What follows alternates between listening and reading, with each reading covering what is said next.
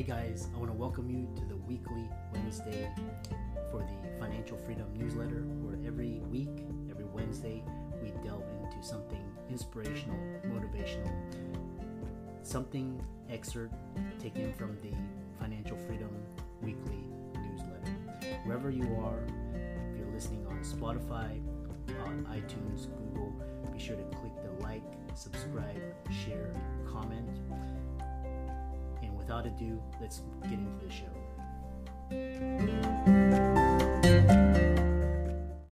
This episode is brought to you by Shopify.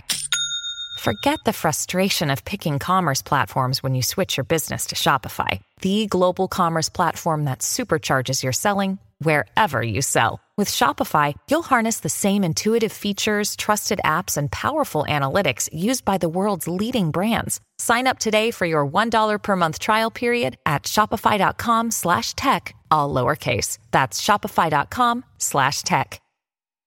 Hey guys, welcome to this week's podcast episode for the Financial Freedom Podcast. I'm your host, Dr. Christopher Liu, and today I'm very happy to welcome Bo Bennett, and he is a social psychologist. He's an entrepreneur, business owner, author. He's also he does multiple things, but today is really interesting. He's been successful in business, sold his company for $20 million, 29 years old. He's a content, so does a lot of things. And I'm really happy to welcome individuals as accomplished as Bo onto the show. So welcome. Thank you. It's great to be here. We connected through Podmatch, and tell us about your story, background, how you got doing what you're doing. Sure. Yeah, you bet. Just a point of clarification. I'm now 51 years old. I sold my business when I was 29. I just don't want people to think, wow, that 29-year-old sounds really old. So my background, basically the exciting part of my background, business background, is after I graduated college, I never wanted to work for a company. My intent was never to get a job. It was always to create a job. And that's what really annoyed me with my college. I went to college back in 1990 to 94, my undergrad. And back then, at least at Bryant College, where I went in Rhode Island, the mindset was, you are here so you can get a good job, which really annoyed me. There was nothing about, hey, guess what? You can create a job. You could do tons of different things. You don't have to put on a suit and go to the office and get a job. So anyways, I never wanted to get a real job or a real job. I did nothing but work extremely hard. But what I did is after college, I just started a graphic design company. And that's how I got involved in the internet back in 1995, early 1995, when the internet was just making waves and people were just starting to find out about it. I was one of the first. And I thought, what an amazing tool for my graphic design business, where I could actually show my clients the designs like in real time. Because what I did before that is I'd have to FedEx it to them, like the full color design. It would cost like $20. They'd have to wait a day. They'd have to make the changes, get it back to me. And it was a crazy process, a pain in the neck. So I thought this internet thing is amazing. And I was kind of short-sighted there, because that's all I wanted to do was just for the graphic design. So to sum up the story a little bit, I ended up looking for a web hosting provider, somewhere where I could start a website, and there was nothing out there. It was crap. I mean, the people that were there they didn't know what they were doing. So I basically secluded myself to a room for 6 months. I learned everything I could about the internet, about programming the internet, like Perl language, and I started my own web hosting company. And it just took off. It was crazy how quickly it took off. I instantly sold the graphic design business, just focused on that. And then started an affiliate program, and it took off even more after that. Lots of interesting things happened along the way. But in 2001, I was offered $20 million for the company by Allegiance Telecom. They're no longer in business. And I accepted, because it was like right when the internet bubble was bursting. And I got out at a little bit late, because the company that bought me, Allegiance, they went bankrupt. So I didn't get the full payment. but I got most of it, which I was happy with. But really, if I waited another month, I would have had like a fraction of it. So the timing worked out well, but not perfect. And ever since then, I've been doing lots of different things, mostly all internet based, and I just love starting business and running companies. Yeah, very interesting. And do you find any similarities between the internet, the bubble? It sounds like you really early adopter, got in early, timing pretty good, and now this whole wave with Bitcoin, blockchain, AI. I hate to use the word crypto because crypto has a bad connotation, but for example, do you get a lot of you see a lot of similarities between those two? Well, there's a few major turning points that I've seen in business basically since I started. The first one was the first one actually was the introduction of the PC back when I was in 7th grade, and I had the Apple Lisa, I think it was. It started with that, and I mean that was obviously a game changer in business. And then came the internet back in '95. And then social media, like in 2010, and Facebook and Twitter, and that was another huge thing. I didn't jump aboard that bandwagon so quickly because I was so busy with other things, but I kind of saw that it was going to be big. And honestly, I never got the same vibe with crypto. I felt like I didn't see anything there, and maybe it's my short sight. Just my lack of knowledge about crypto and about everything involved in that, like NFTs, and I just didn't see it. So I won't say that it's not there. I'm just saying that I don't see it. But I will tell you that recently the AI explosion. I mean, this is crazy, crazy, crazy stuff, and it is going to be, in my opinion, bigger than the internet. I mean, of course, it builds on the internet. The internet is kind of the foundation where the AI lives and breathes, metaphorically speaking, of course, at least for now. But I think that AI is going to be, it already is huge.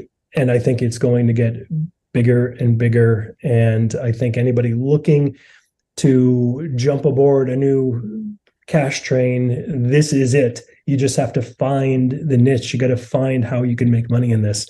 And there are plenty of ways, but I bet with some creativity, people could find even more ways. Yeah, it's fascinating, especially with ChatGPT. Like a podcast. I can crank it out as fast as almost like a social media post now. Accelerated a lot of things.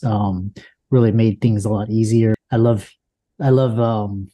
dating myself back then, and because I've seen basically innovation, and I love talking to successful individuals such as yourself. One thing is interesting is because you're a social psychologist, you got a PhD, and this idea of cognitive biases. I've been reading about that, and confirmation biases, and tell individuals your ideas and how they can help create alternate reality. Yeah, sure. Well, cognitive biases, for those who don't know, are basically illusions of the mind. Like there are optical illusions when you're walking on a hot day and you see like it looks like a lake on the road, but it's not. You get closer and it disappears. Well, that's the heat evaporating and the bending of light waves and whatever it might be. You could ask a physicist for that. They'll give you a better answer. But when it comes to cognitive biases, it's essentially the same thing, but we're not talking about optical illusions. We're talking about mental illusions. We're talking about misperceptions of reality based on the way the mind works. And interestingly, cognitive biases aren't mistakes of the human mind. They're actually features. So they're not bugs, they're features. They're the way our minds work. Because you have to remember that evolution basically equipped us to survive and reproduce, and that's it. That's all evolution cares about, that we survive and reproduce, and that's the goal. So when it comes to getting things accurately, we need to know how not to die. We need to know to protect ourselves as much as possible. And the common example that's used is if our ancestors heard something in the grasses, they would automatically think the worst, and they would fear that it was like a lion or a saber-toothed tiger, whatever there was back then, ready to pounce on them and get them. So they would act a lot of times prematurely and not rationally and be safe. And their ancestors, or our ancestors, the ones that didn't, the ones that said, the heck with it. It's realistically speaking, there's a 1 in 100 chance that it's something dangerous. They think rationally and realistically, well, they're going to die because over time, statistically, they're going to get the wrong side of the deal there. They're going to get eaten. They're not going to reproduce. So we are the offspring of our ancestors who thought correctly to survive, not thought correctly to reason in today's world. So back then, they didn't deal with the same kind of cognitive issues that we did, the same kind of political issues, the same kind of arguments, the same kind of debates. That just didn't exist back then. It was very simple, very basic. So we are not equipped, evolutionary speaking, to survive, well, not to survive, but to thrive in this kind of environment. And there's an interesting book, Fast and Slow Thinking, by Daniel Kahneman and Amos Tversky. And they talk about the difference between fast and slow thinking, system 1 and system 2, meaning one is slow and deliberate, and the other one is like instant. And that's where we are for survival. We think instantly. When we see something on the news, let's say we see a picture of our political opponent, like a fake picture of them soliciting a prostitute, right? Of course, it was faked, but it doesn't matter because we think quickly about it. It instantly attaches to our confirmation bias. We use our confirmation bias and we say, you know what, that's true. And if we see the opposite, if we see somebody that we like politically in that position, we'll say, you know what, that's false. We don't think slowly about it. We don't take that system 2 type of thinking and say, okay, what's the source of this image? Where did it come from? Why did I see it? What's the chances that it is true? And some random Twitter account got this picture and all the major news outlets didn't. All these questions that any reasonable person would ask. When it comes to cognitive biases, we don't do it. We don't think reasonably. We just think fast. We think quick, and we're fine with that. We're limited to the cognitive processes. Cognitive energy is expensive. It takes a lot of energy to really process and think about everything. And in today's world and environment, we can't do that. We need to use heuristics. We need to kind of rely on our biases that get us to the wrong information many times, but that's the only way we could actually do it. So the answer to this, what is the answer? What's the solution? Is when it comes to something, we need to activate that system 2, and we need to say, okay, let's think about this reasonably. Let's think about this rationally. Anytime we're engaged in debate, conversation, where the outcome is really important, we need to slow down, we need to step back, and we need to put our cognitive biases aside, not think quickly, but rationally, and figure things out.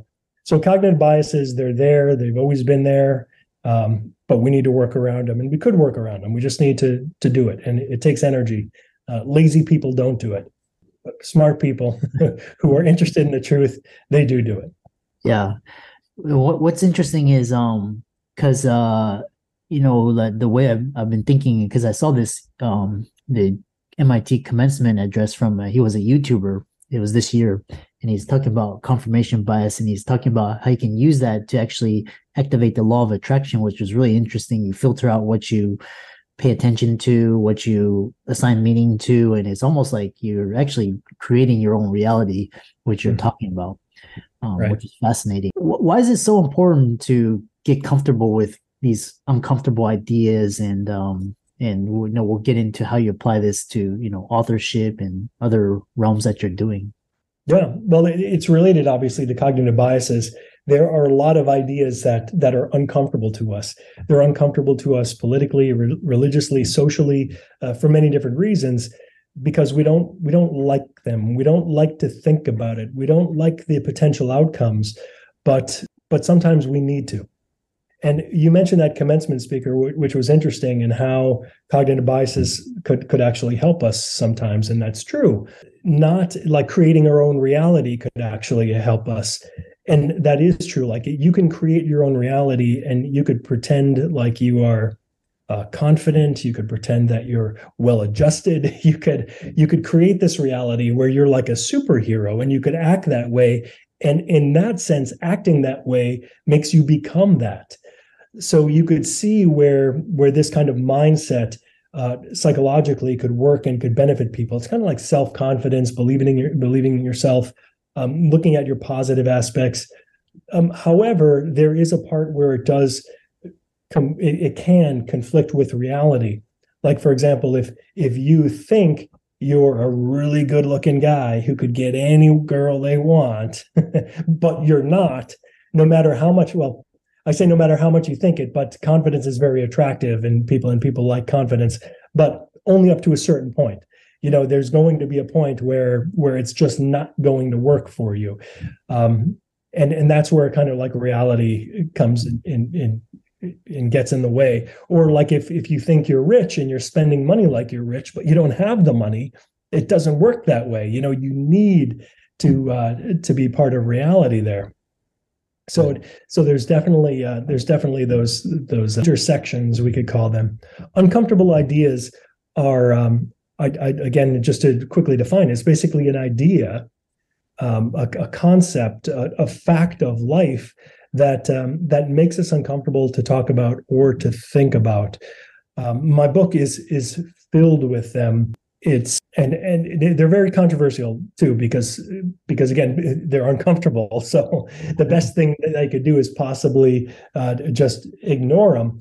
But sometimes you can't. One of the examples that I use that's kind of a fun one, but also could be a little bit controversial, is when there's a bunch of them, but the one I want to talk about, I guess, is the one where Ellen. Do you remember the host, Ellen DeGeneres of the Ellen Show? Oh, yeah. A few years back, she's a comedian. She's very funny. She's very lighthearted, lovable.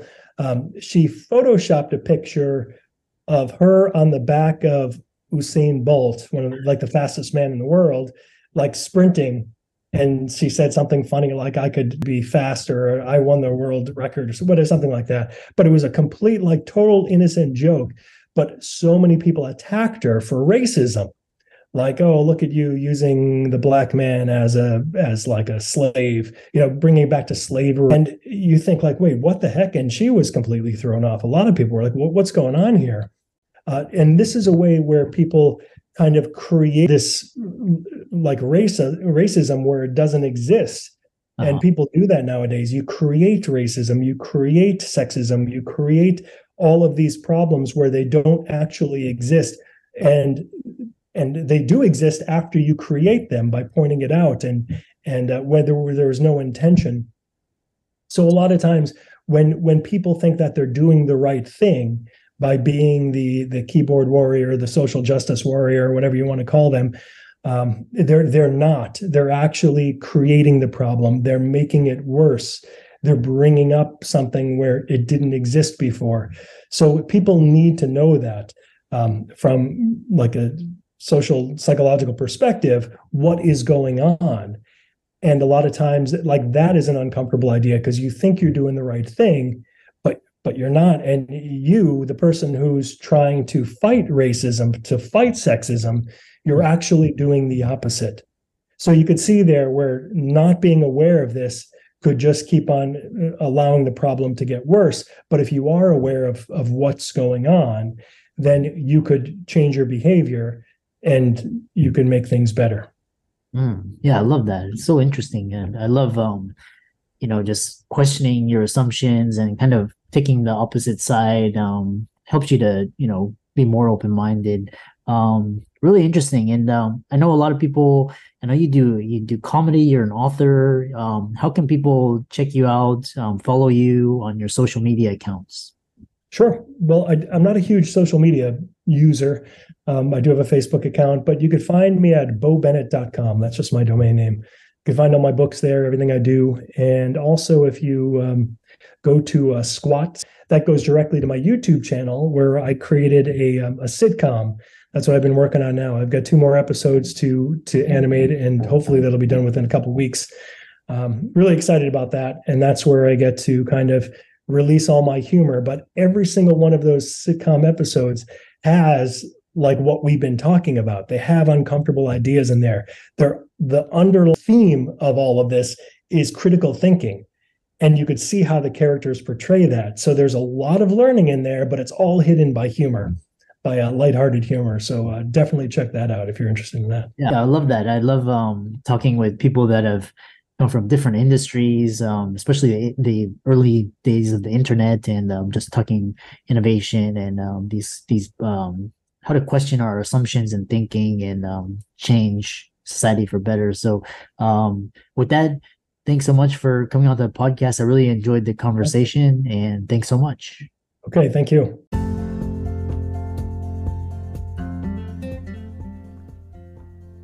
I hope you really enjoyed that wonderful, inspirational, motivational piece. Again, wherever you are listening, if you liked it, be sure to like, comment, share, subscribe. We're on everywhere: Spotify, iTunes, Google, Amazon, Audible. And without much ado, be sure to thank this show's sponsors, and we'll see you next week.